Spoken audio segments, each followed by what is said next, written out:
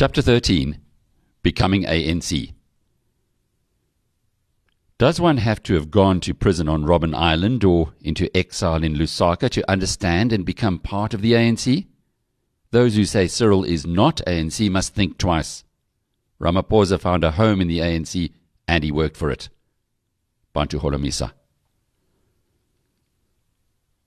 Cosatu was widely and immediately recognized by liberation movement exiles as a triumph. Resolutions adopted at the inaugural Congress, including demands for the withdrawal of troops from townships, the release of political prisoners, the unbanning of illegal movements and parties, and the imposition of economic sanctions by other countries, were overtly political and promised to place the Federation squarely in the ANC camp. Yet suspicion and misunderstanding clouded Ramaphosa's relationship with the movement's Lusaka headquarters. When exiles returned at the end of the decade, the notion that Cyril had become ANC too late, or was rather slow to become an ANC supporter, became a throwaway insult used to tarnish his reputation and that of many other trade unionists and UDF activists. Certain aspects of Ramaphosa's personal history laid him open to this charge. Kuza's Pirosho Kame viewed his defection to Cosatu in quite cynical terms, for example, as an effort to get onto the winning side by gravitating to the most powerful of the labor union forces. The same charge could easily be levelled at his move to the ANC. Moreover, Cyril was never imprisoned on Robben Island, but rather detained in solitary confinement in a variety of prisons and police stations around Johannesburg and Pretoria. A term on Robben Island was not a surefire route to becoming an ANC supporter, of course.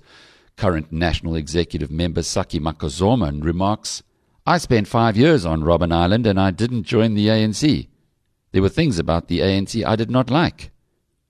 But for Cyril, his inability to develop relationships and networks with other political prisoners hindered his later acceptance in the movement. A third and politically more sensitive problem was simply an accident of birth. Ramaphosa's family came from a part of South Africa in which the ANC had almost no historical foothold, and he grew up in a Soweto in which the liberation movement had become a shadowy and insubstantial presence. His early adoption of black consciousness ideas and his much later conversion to the value of the Freedom Charter were quite unremarkable for someone with this background. The strongest advocate of the ANC in the NUM, Elijah Barai, hailed from Cradock in the Eastern Cape. Barai's long-standing affiliation demonstrated the historical entrenchment as well as regional character of the ANC. By contrast, Ramaphosa's affiliation to black consciousness reflected the geographical spread of black consciousness thinking across elite black schools and university campuses in the early 1970s. One danger posed by criticism of an activist's late conversion to the ANC is evident in Barney Pajana's assertion that, despite his prominence in black consciousness politics in the 1970s, "I was never not ANC." By this, Pajana presumably means to indicate that, as a result of the accident of his birth in the Eastern Cape and his education at the ANC stronghold of the University of Fort Hare, he was always engaged with the ANC's political and intellectual traditions, even when he marched under a black consciousness banner. Pajana's statement is, however, just a short step away from the divisive claim that only those who come from an area with an unbroken history of ANC organization, in effect selected regions of the Eastern Cape, can be truly or deeply ANC people. Without an extended history of immersion in ANC ideas and lacking a substantial network of ANC contacts, Ramaphosa's embrace of the liberation movement was inevitably doctrinal and political rather than emotional. Ishmael Mkabela met Cyril in early 1986 in Jabulani Flats, Soweto, where Cyril was then living. Ramaphosa said to him, quite unexpectedly, "Why don't you join the ANC?" Nkabela had already dismissed this possibility despite being courted with a Christmas card from Oliver Tambo in Lusaka, and he asked Ramaphosa what he saw in the movement. Referring to the Freedom Charter, Cyril replied, "They have a progressive document." "What else?" demanded Nkabela. "That's all." In the second half of the 1980s, Ramaphosa's interaction with the ANC began to increase in frequency and intensity. This and the next chapter chart his startling rise to prominence in an ANC whose senior members often continued to resent his growing power. By 1988, he had been recruited to membership of an important underground ANC executive. By 1990, he was the most prominent spokesman for the internal ANC and head of the reception committee for released political prisoners. In 1991, he was elected by a landslide as Secretary-General of the ANC and chosen to lead the movement's negotiations with the National Party. Ramaphosa soon discovered that the ANC was no monolith and that the unifying language of struggle concealed myriad differences over the appropriate strategy to defeat apartheid. There was equally little consensus over the character of the society that was to replace it. Cyril was to engage and befriend one fiery leftist intellectual after another, first Govan Mbeki, then Mac Maharaj, and finally Joe Slovo and Chris Hani. These were all significant figures in the South African Communist Party, and the party was to become an important factor in Cyril's political rise. Very soon he would also enjoy a close relationship with a man who was to emerge as the ANC's leader, Nelson Mandela. Cosatu's relationship with the exile movement seemed at first to be blessed by higher powers.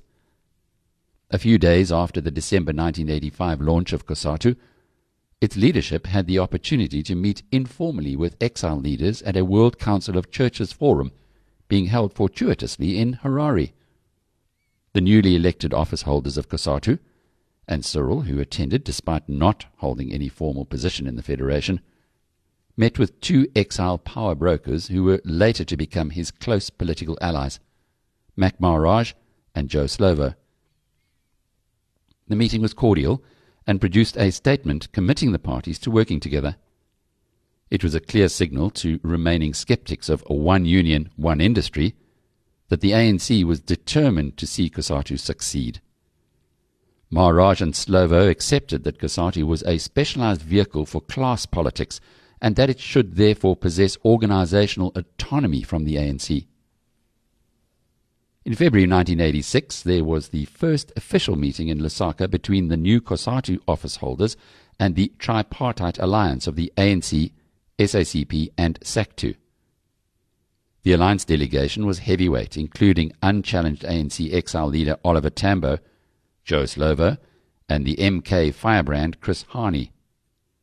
The Cosatu delegates included not only two ANC loyalists, Sidney Mufamadi and Liz Picker from the Food and Allied Workers Union, but also supporters of orthodox union autonomy in the person of J. Naidu and Max Shope.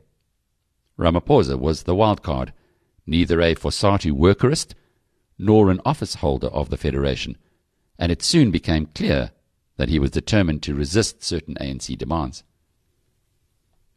The meeting agreed that Cosatu was the legitimate representative of organized workers within South Africa. At the same time, SACTU was fighting a rearguard battle to maintain its existence and legacy in the face of the new federation, and it was agreed that contradiction between the two federations should be avoided. In the course of negotiations, moreover, deeper underlying differences between Cosatu and the ANC were exposed. The exile leadership had become accustomed to a corrupted form of democratic centralist decision-making and to the infiltration and control of mass organizations in the service of wider liberation goals.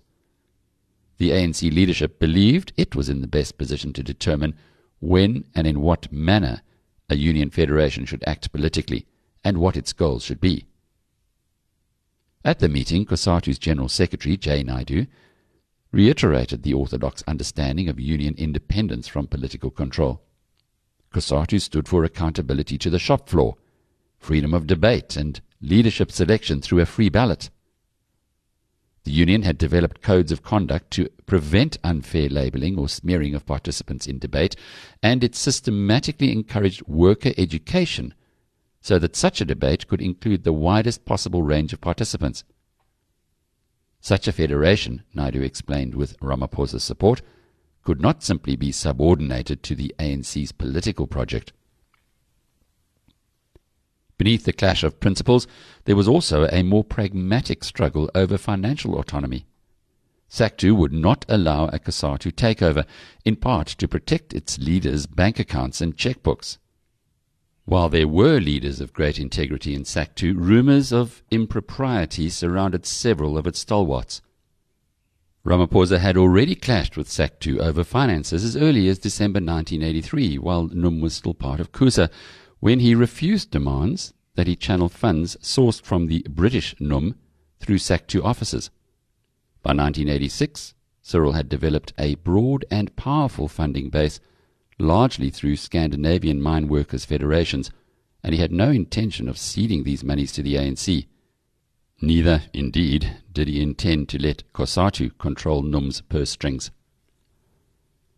Ramaphosa also believed that his key task was to secure the institutional and political power of his sector of organized workers.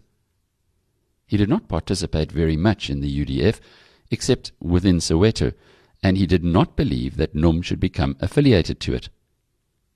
When the UDF was formed in 1983, I was deeply involved in organizing mine workers, and the urban centers and so forth were not my terrain. It was the mine compounds. By remote connection, yes, one had links to the UDF, but not directly. The poor relations between Ramaphosa and the exile ANC also had a personal dimension. He was now the most prominent of the many accomplished trade union leaders who emerged in the post-Vihan era. For 1980s exiles in Lusaka, frustrated by their inability to make any difference on the ground in South Africa, Ramaphosa's exploits had an electrifying effect. As NUM's membership soared and the union began to take on the mining houses in strike action and in the media, everybody was giddy and fascinated by Cyril. He both captivated and unsettled exile leaders more than other talented organizers such as J. Naidu and Alec Irwin. He was not just a charismatic and exceptionally accomplished leader of the most powerful trade union South Africa had ever seen, he was also a black African. In consequence, he inevitably became the most pursued target of liberation movement recruiters. The SACP in particular, with its focus on the organization of workers, saw Ramaphosa as an indispensable ally. Members of the ANC leadership also feared him as a potential rival. If the ANC and the South African Communist Party were exceptionally keen to recruit him to their circles of influence, for most of the 1980s, the question of actually joining these organizations did not arise. Prominent leaders were not expected to join the underground ANC because this would expose them to harassment and detention. For his part, Ramaphosa was now keen to engage closely with the ANC. He later recalled that, "We would go for briefings to Lusaka, and we would brief them on the situation. And the NEC would discuss the matter and decide this was a new campaign that had to be launched. We were not really the foot soldiers as such, but we knew that the movement in exile, its leadership and membership, was playing an important role." Ramaphosa captures a growing emotional affiliation to the Lusaka leadership when he observes that there was a sense that that is where the heart of the ANC is. Much as we were involved in Cosatu and the unions and the UDF, we knew that we were executing an important task. But we always felt that we wanted to execute that task within the policy guidelines and parameters set out by the movement outside. So in terms of inspiration, in terms of encouragement, the movement outside was very important. When later asked by an interviewer if Lusaka issued orders, Cyril replied, "Yeah, there were some. Those were the days we would scrutinize the January the 8th ANC annual statements very closely and carefully to watch out for calls being made on us. We always recognized that That was where the leadership of the movement really resided. Much as we were leaders in our own organizations and sectors, we recognized and accepted that leadership was outside. Yet there was widespread skepticism among UDF and Cosatu leaders about the ability of the ANC leadership to plan domestic political action coherently. As UDF leader Vali Musa reported his own experience, domestic leaders would travel to Lusaka and set out their concerns about the effective stalemate that was developing on the ground. More often than not, they were simply sent back with the injunction to just get on with the revolution. There were substantial elements within the exile leadership trapped within a crude paradigm of military struggle. Others were die-hard communists, strongly affiliated to the Soviet model. While some bolder thinkers, such as Thabo Mbeki, were arguing coherently that negotiation with business and the regime now had a place, their initiatives were viewed with great unease by their comrades. The ANC, moreover, had more than one centre of power. The exile ANC, with its headquarters in Lusaka, was led by Oliver Tambo. On the other hand, the Robben Island leadership contained significant figures such as Nelson Mandela, Govan Mbeki, and Walter Sisulu.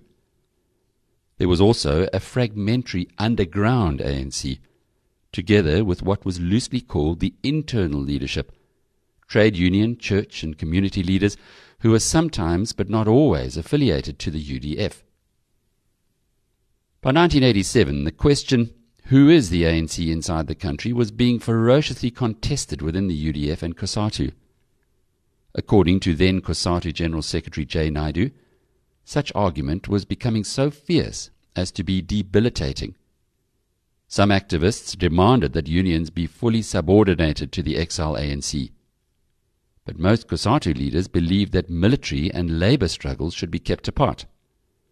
In an attempt to promote reconciliation, the Cosatu executive invited young firebrand populist Peter Mokaba to speak at the Federation's 1987 Congress.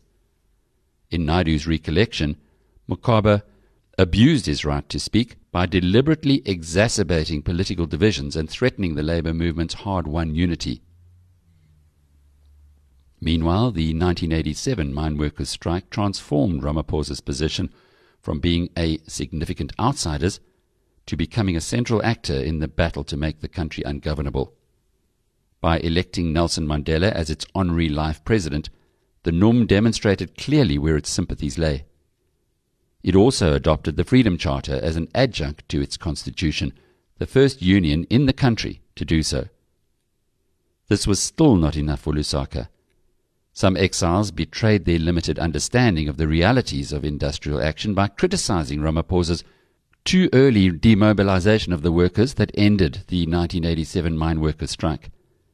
More astute exiles were excited, almost despite themselves, by what they saw as a phenomenal development. Concern correspondingly grew that such a captivating figure was not fully under the exile movement's control. As a consequence, the SACP stepped up its use of entryist techniques to infiltrate its own underground activists into the union's leadership. Cyril's first direct involvement with domestic ANC structures resulted from his bold 1986 decision that NUM would directly support newly released Robben Island prisoners. When young intellectual Kgalema Motlani was released, NUM immediately appointed him head of the union's education department. According to the historian of the NUM, Motlanthe accomplished little in this role, leaving posts unfilled and funds raised by Cyril for this purpose unspent, a criticism firmly rejected as unfounded by Motlante's biographer.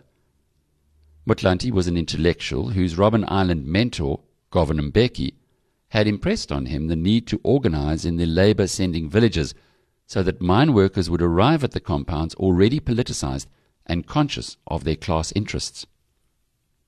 Motlante's attention was probably focused more directly on fulfilling the instructions Mbeki had given him when he left prison to prepare for a new underground internal structure of the ANC. On the 5th of November 1987, Govan Mbeki was himself released from the island. He had been sentenced to life imprisonment together with fellow legends Nelson Mandela, Walter Sisulu, and Raymond Mhlaba in the 1964 Rivonia trial. Known as Umgov, Mbeki was an unrelenting advocate of communism and a fierce critic of what he viewed as Mandela's woolly thinking and hazy anti-socialist tendencies. His key project was to deepen the dominance of the SACP over the ANC's political strategy and to intensify armed struggle.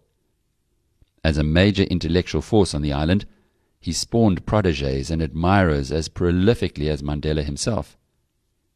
As the two equally grand and stubborn men aged together over 2 decades of incarceration, they argued furiously and fruitlessly, and ultimately passed many years of close proximity in stony silence.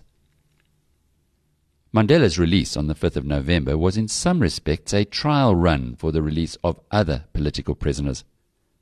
When the London Times reported in August that the South African government is considering the imminent release of an aging black guerrilla leader from prison, many diplomats believed that President Botha was exploring ways of freeing the African National Congress leader Nelson Mandela. Prior to Mbeki's release, Nelson Mandela demanded that Mbeki should keep a low political profile in order to facilitate the rapid freeing of other prisoners. This was always wishful thinking, given the tireless activist's personality. The Lusaka ANC made a virtue out of necessity, observing hopefully that Comrade Mbeki emerged today after 23 years in the racist prisons, unbowed and unbroken, a living legend in the minds of our people. His release will significantly enrich and augment the leadership of the democratic forces as a whole, and as the fight continues till all are released, we say, let him speak to the people. Mbeki took up this challenge with predictable alacrity. In his own eyes, and those of many of his followers, he was the most authoritative intellectual in the ANC, with the most powerful scientific command of its role and future. His protégé, Kgalema Motlanthe, had already made preparations for him to begin work. He was soon to be joined by the redoubtable Harry Gwala, ANC leader from the Natal Midlands, who was released from prison in 1988. Cyril had offered Motlanthe employment at NUM, and now he was among the first people to visit Umgov in Port Elizabeth on his release. When Harry Gwala was freed, NUM provided him with a car and money. Mbeki was inevitably a magnet for local activists who were keen to hear the authentic voice of the ANC. Contrary to Mandela's expectations, he did not confine his activity to the Eastern Cape. Soon he expanded into Natal, where he connected with a variety of other underground activists. The Union was in effect bankrolling Govan Mbeki's self-appointed task of creating a new underground structure. Ramaphosa would use every possible opportunity to visit Mbeki, and on Allen's account he soon took up a senior position in the underground ANC network which the old man and Motlanthe were creating. In this capacity he became a prominent spokesman for what some activists now considered the internal leadership of the struggle. The significance of such designations was, however, quite unclear, given that unanswered and perhaps unanswerable questions hung in the air. Where is the real ANC? And who are its true leaders? Confusion deepened when the exile leadership created a quite distinct alternative underground ANC structure in the country. This secret project went by the name of Operation Vulindlela, Open the Way, but it has become more commonly known as just Operation Vula. Its central rationale, spelt out towards the end of 1986, was that the ANC needed to establish from scratch an internal leadership. Ivan Pillay, who was chosen by Joe Slovo to administer Vula in Lusaka, observed that progress inside the country far outstripped our capacity, and that the ANC needed to make a qualitative shift to stay on top of the situation. South Africa faced nothing less than an internal revolution, and we were not there to take full advantage of it. Vula was not an attempt to plant a new leadership, Pillay emphasized, but rather to shape internal leaders' key decisions. What later made Vula controversial was that it was hatched very much in secret. every effort was made to ensure that its existence was not leaked. Even very senior members of the ANC, such as Thabo Mbeki and Mkhonto weSizwe head Joe Modise, were not informed of its existence. Some senior cadres in Lusaka would have insisted on participating if they'd known about it, and this would have left the project vulnerable to the inefficiency and poor security that dogged routine ANC operations. Equally controversially, Oliver Tambo allowed Vula's directors, Joe Slovo and Mac Maharaj, to hand-pick whatever ANC and MK operatives they thought best equipped for it. Inevitably, Vula was dominated by the South African Communist Party because the party recruited the best and brightest ANC cadres. This left it open to later accusations that it was a communist front. Vula recruits were certainly an elite, and members such as Mo Sheikh, Pravin Gordhan, Ivan Pillay, Dipak Patel, Siphiwe Nyanda, Ronnie Casserols, and Charles Ngakula were to go on to have illustrious, if sometimes controversial, careers. The operational head of Vula was the former Robben Islander everyone knew as Mac.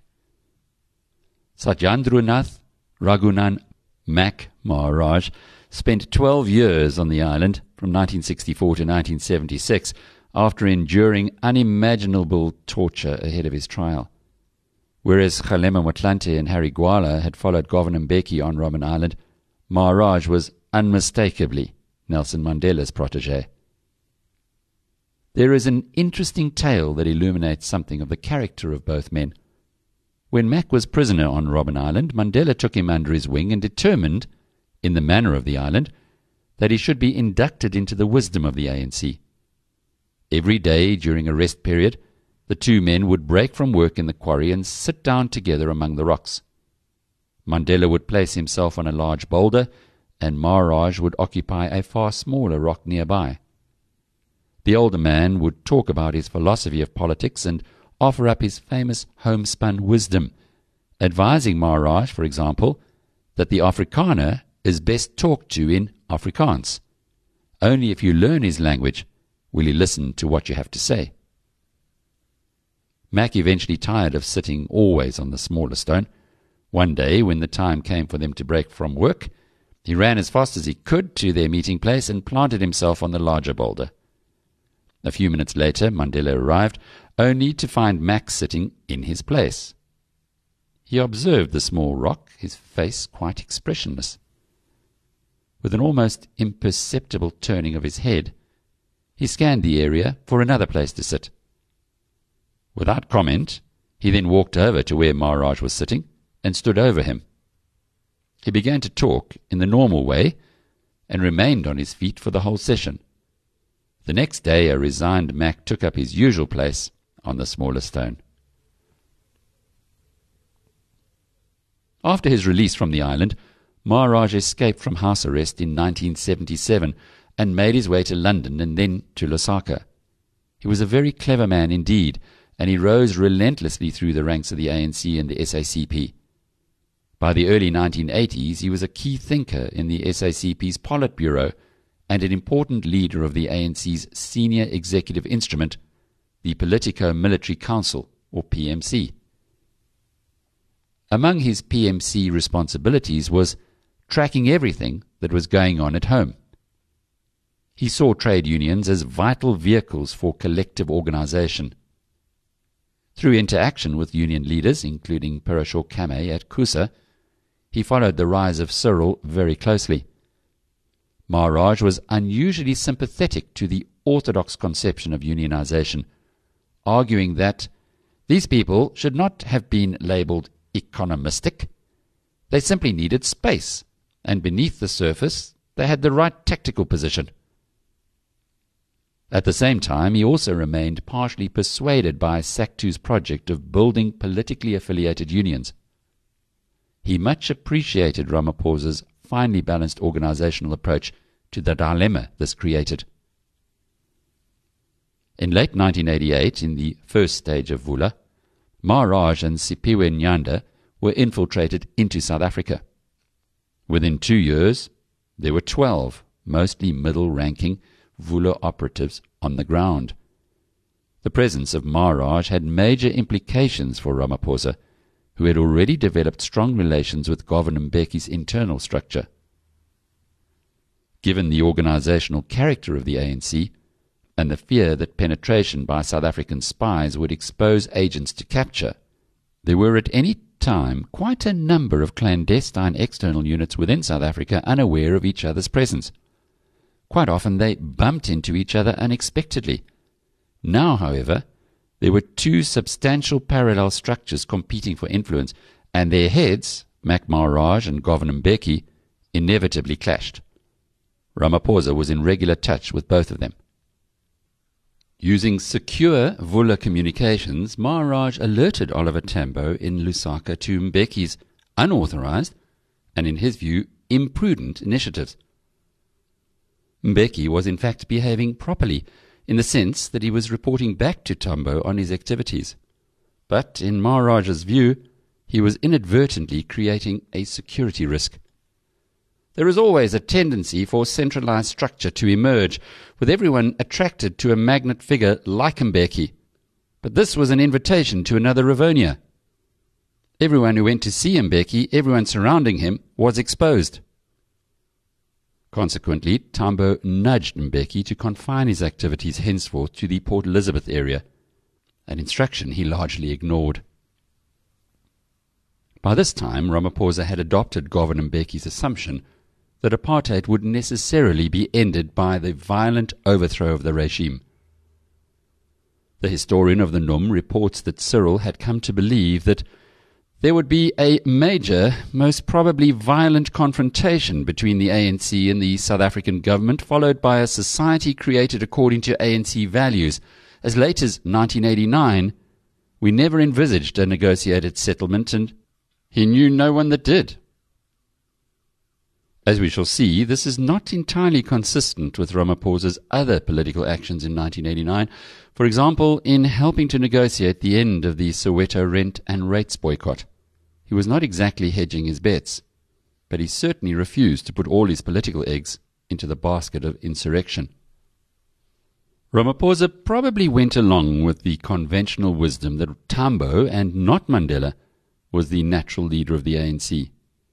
Tambo was certainly the uncontested leader of the exile ANC, and those around him mostly supposed that he should become the movement's leader in a post-struggle era.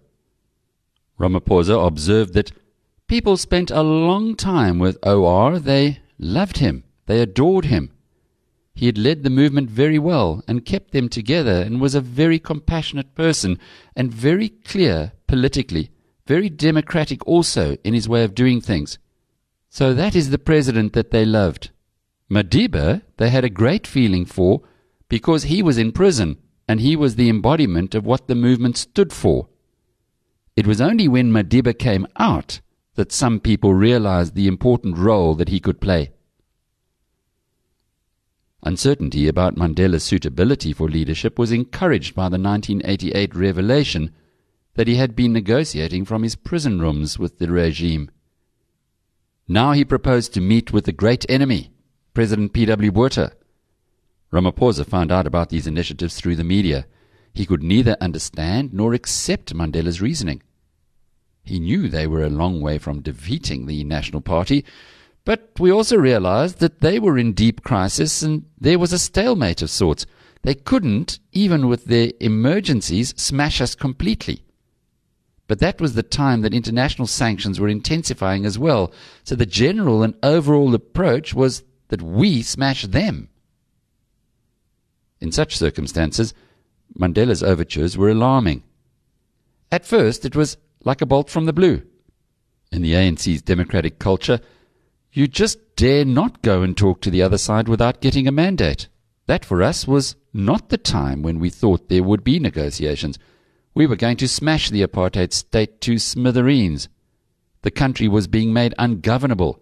There were strikes all over, and on an incremental basis we thought all this was leading up to the hour of decision. And here was Madiba negotiating. At the center of the controversy was a memorandum that Mandela had written in preparation for his meeting with P.W. Botha. Mandela gave copies of the document to his lawyer and to Dullah Omar during a prison visit. In ever-widening circles, copies spread to incredulous leaders including Cosatu boss J. Naidu, UDF leader Vali Musa, Noms Kgalema Motlanthe, and, of course, Governor Mbeki. When Maharaj met up with Vali Musa in Rosebank, Johannesburg, soon after Musa had seen the memorandum, the UDF activist greeted Maharaj with the words, "Did you hear that Madiba is selling out?"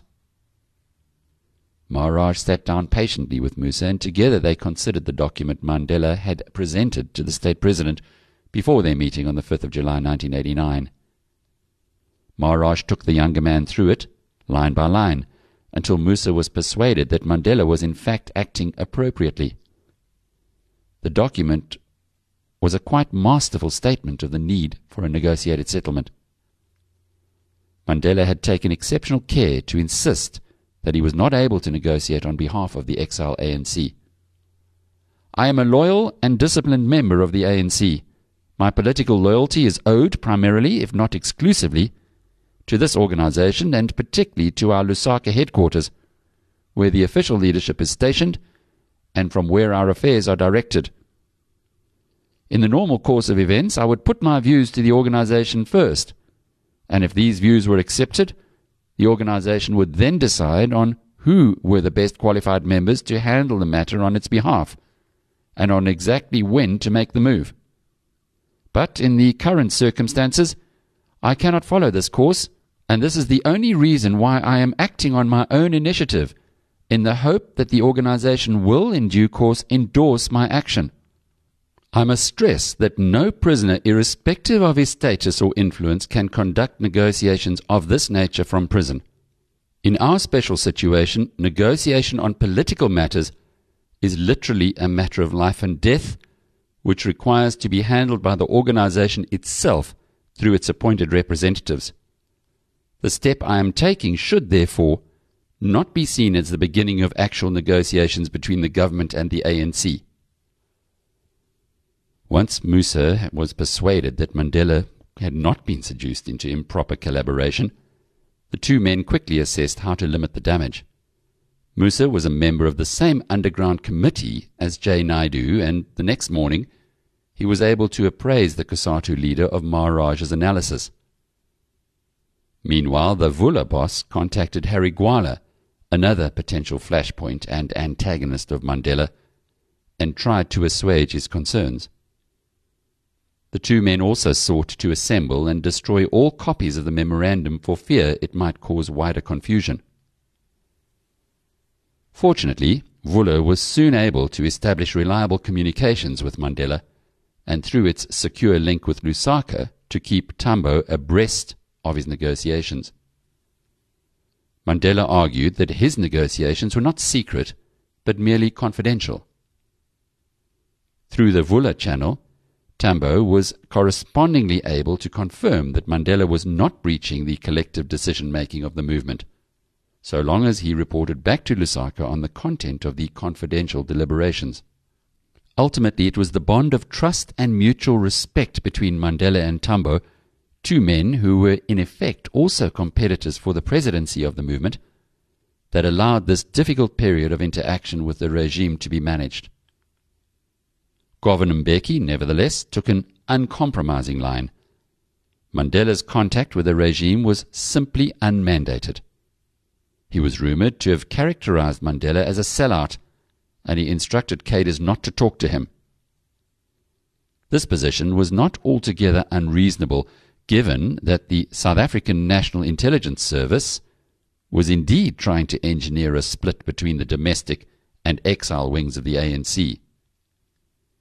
Cyril also remained unconvinced by Maharaj's explanation, recalling that we did have quite serious debates with Mac because he always had faith in Madiba's visionary approach on issues. At that time, I thought it was just blind faith because he didn't know what the hell was happening, and he just said, no, he thinks Madiba is doing the right thing because he has finally arrived at a conclusion that the only way in which we can take this country forward is for negotiations between the ANC and the government. It was only when Cyril later met Mandela face to face that his understanding of the prisoner's strategy was transformed. Despite his now exhausting range of commitments to the wider struggle movement, Ramaphosa was continually engaged in the battles the NUM was fighting against its mining house adversaries. One of these fights, in the conservative mining town of Welkom, led him into unexpected contact with the notorious mastermind behind the bombing of Cosatu House, Law and Order Minister Adrian Vlok. Welkom was a town forever on the verge of racial violence. The town's population of 65,000 whites was segregated from 10 times that number of blacks living in hostels or the nearby township of Tabong, by segregated residential and social spaces and a de facto curfew for Africans. In the course of 1989 and 1990, violence across racial lines escalated at a frightening rate. Whites and blacks were attacked and killed in racial assaults on the streets and in the mine compounds. A bomb was exploded at the local NUM office. Tabong residents boycotted white-owned businesses. After the death of a white mine manager and security guard at the President Steyn mine, right-wing groups including the Afrikaner Weerstandbeweging, AWB, and the vigilante group of Blanke Veiligheid organized a boycott of wholesalers to prevent food reaching Tabong. "We will starve the Kaffirs into submission," the BV leader explained. In an attempt to defuse the situation that was likely to bring production at its mines to a halt, Anglo-American called an emergency meeting between the Chamber of Mines, the NUM, Cosatu, the White Unions, the Defence Force, and Adrian Vlok. Ramaphosa drove down to Welkom from Johannesburg with James Motlatsi and Cosatu General Secretary J. Naidu. A fourth passenger in the car describes their experience on arriving in Welkom. "White vigilantes were patrolling the streets of Welkom, but as we approached the town, Ramaphosa suggested that, instead of going straight to the meeting place, we should drive slowly through the centre so as to see the situation for ourselves." Naidu said, "Okay, but slow down so that I can have my last cigarette." The drive went off without incident, and the union leaders arrived safely at their meeting with the Minister of Law and Order. Free State NUM leaders joined them for the closed-door discussions, and eventually an agreement was hammered out to prevent any further escalation in the violence. The police committed themselves to desist from their campaign of harassment and to refrain from joining mine security in attacks on black mine workers. NUM agreed to stop further threats of violence against white mine workers. Vlok's role was primarily one of facilitation. A few weeks later, Ramaphosa and Motlatsi met Vlok in Pretoria for a follow-up meeting on the state of the truce in the Free State town. On this occasion, Vlok had a large file on the desk in front of him. Flicking through it, he remarked to Ramaphosa, "I was not aware that your father is a policeman," after Cyril commented, "He was a policeman." Vlok commended the sergeant, Samuel Ramaphosa, on his career. With an incredulous Motlatsi looking on, but with Cyril's face arranged in its usual dispassionate calm, Vlok handed Ramaphosa a pair of police cufflinks with the words, "Your father had an exemplary service record." Although he was never a high-profile UDF leader, Ramaphosa was an important political firefighter in Soweto. Two of his many interventions were especially significant, one for its positive impact on the welfare of Soweto's people, and the other for its negative impact on Cyril's own later political fortunes. His first initiative was in resolving Soweto's long-standing and well-organized rates and rent boycott.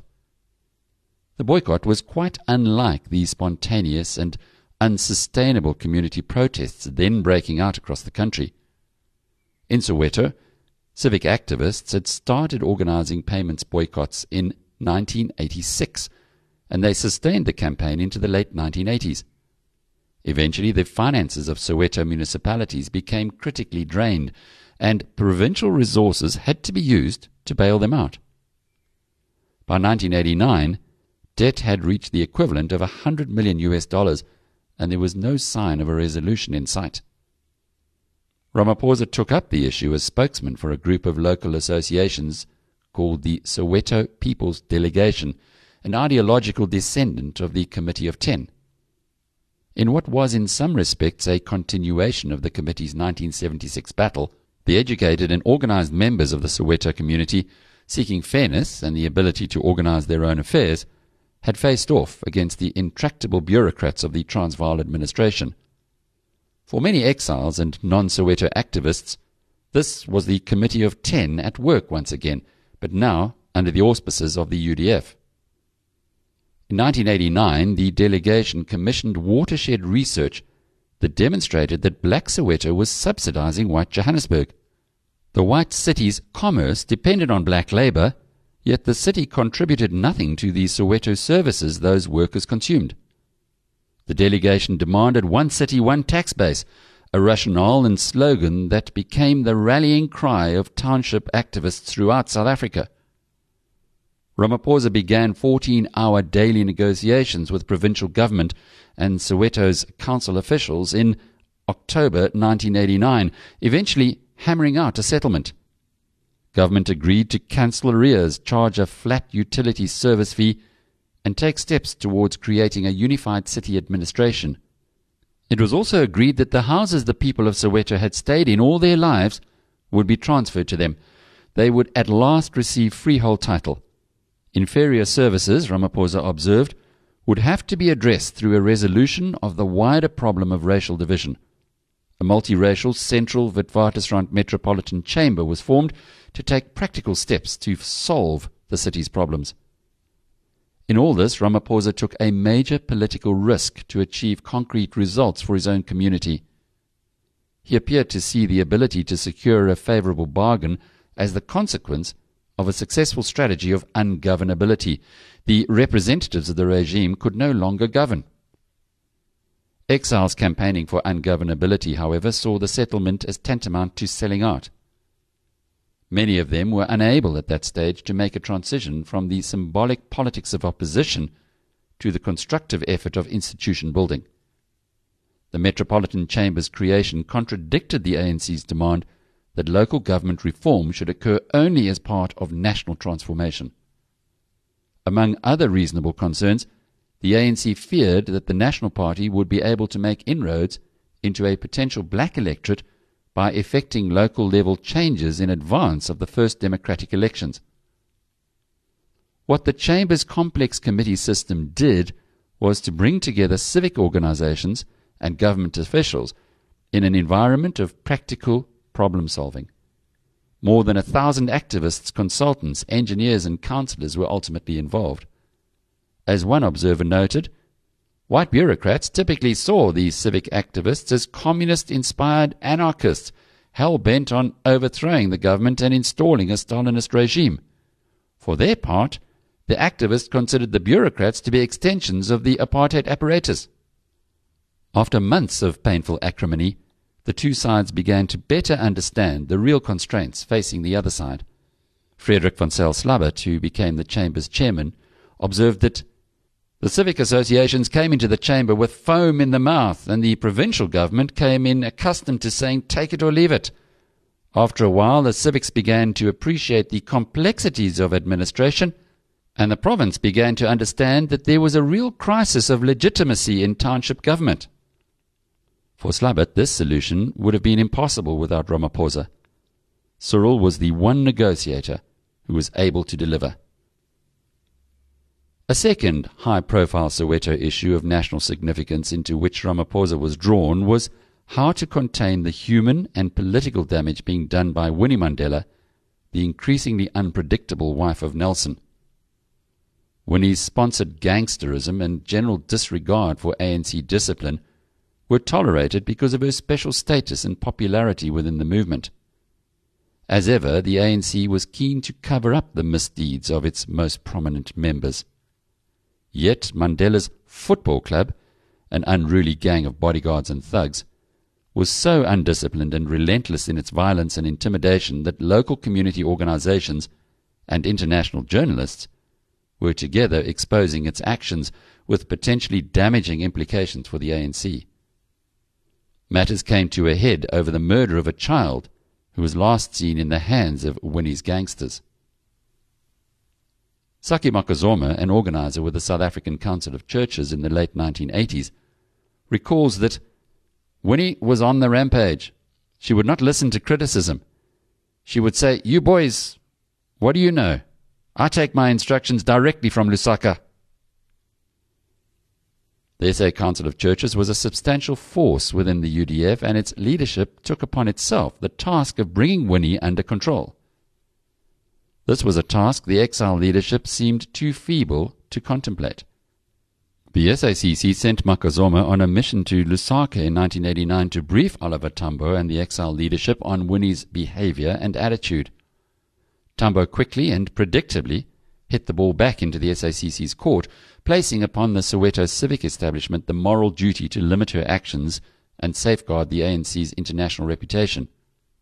Frank Shikani and Cyril were both drafted on to the Mandela Crisis Committee, created to take this strategy forward.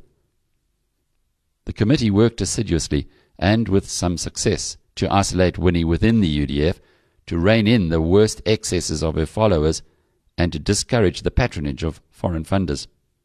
Winnie herself was never to forgive those who had ostracized and contained her, later describing them as an undemocratic cabal bent on destroying her influence in the movement.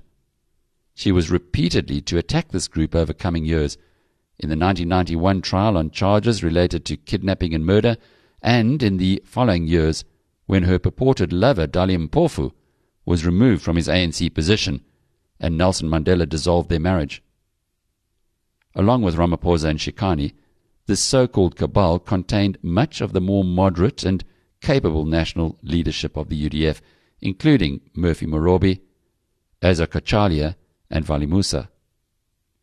For an ambitious politician in the early 1990s, Winnie Mandela was a dangerous enemy. She would never be reconciled to Cyril's rise to leadership, and she probably influenced others, for example in the Youth League, to campaign against him. Yet Cyril's involvement brought him popularity among the wider majority of ordinary Soweto residents, who had long since tired of Winnie's arrogance and casual brutality. In addition, it drew him closer to the Mandela family, and later helped to cement his relationship with Nelson Mandela. At the end of this brutal decade, Cosatu and the UDF became increasingly close. The UDF had survived government harassment in the mid-1980s and weathered the 1985 Delmas treason trial of key leaders Tero Lakota and Popo Molefe. In February 1988, however, the government massively stepped up its pressure, effectively banning the UDF and introducing substantial restrictions on the movement and activity of almost all its leaders. Only Cosatu's organizational and financial resources could fill the vacuum left by banned and restricted UDF campaigners. Activists on both sides began to call for a unified mass democratic movement, and in 1989 this new formation came into existence. The Mass Democratic Movement, or MDM, was an amorphous entity that could not be subject to banning or restrictions. In two major conferences, Conference for a Democratic Future and From Opposing to Governing, members of this new grouping began to look to a post-apartheid future. There was a sense of anticipation in the air, but no one guessed that fundamental change was just around the corner.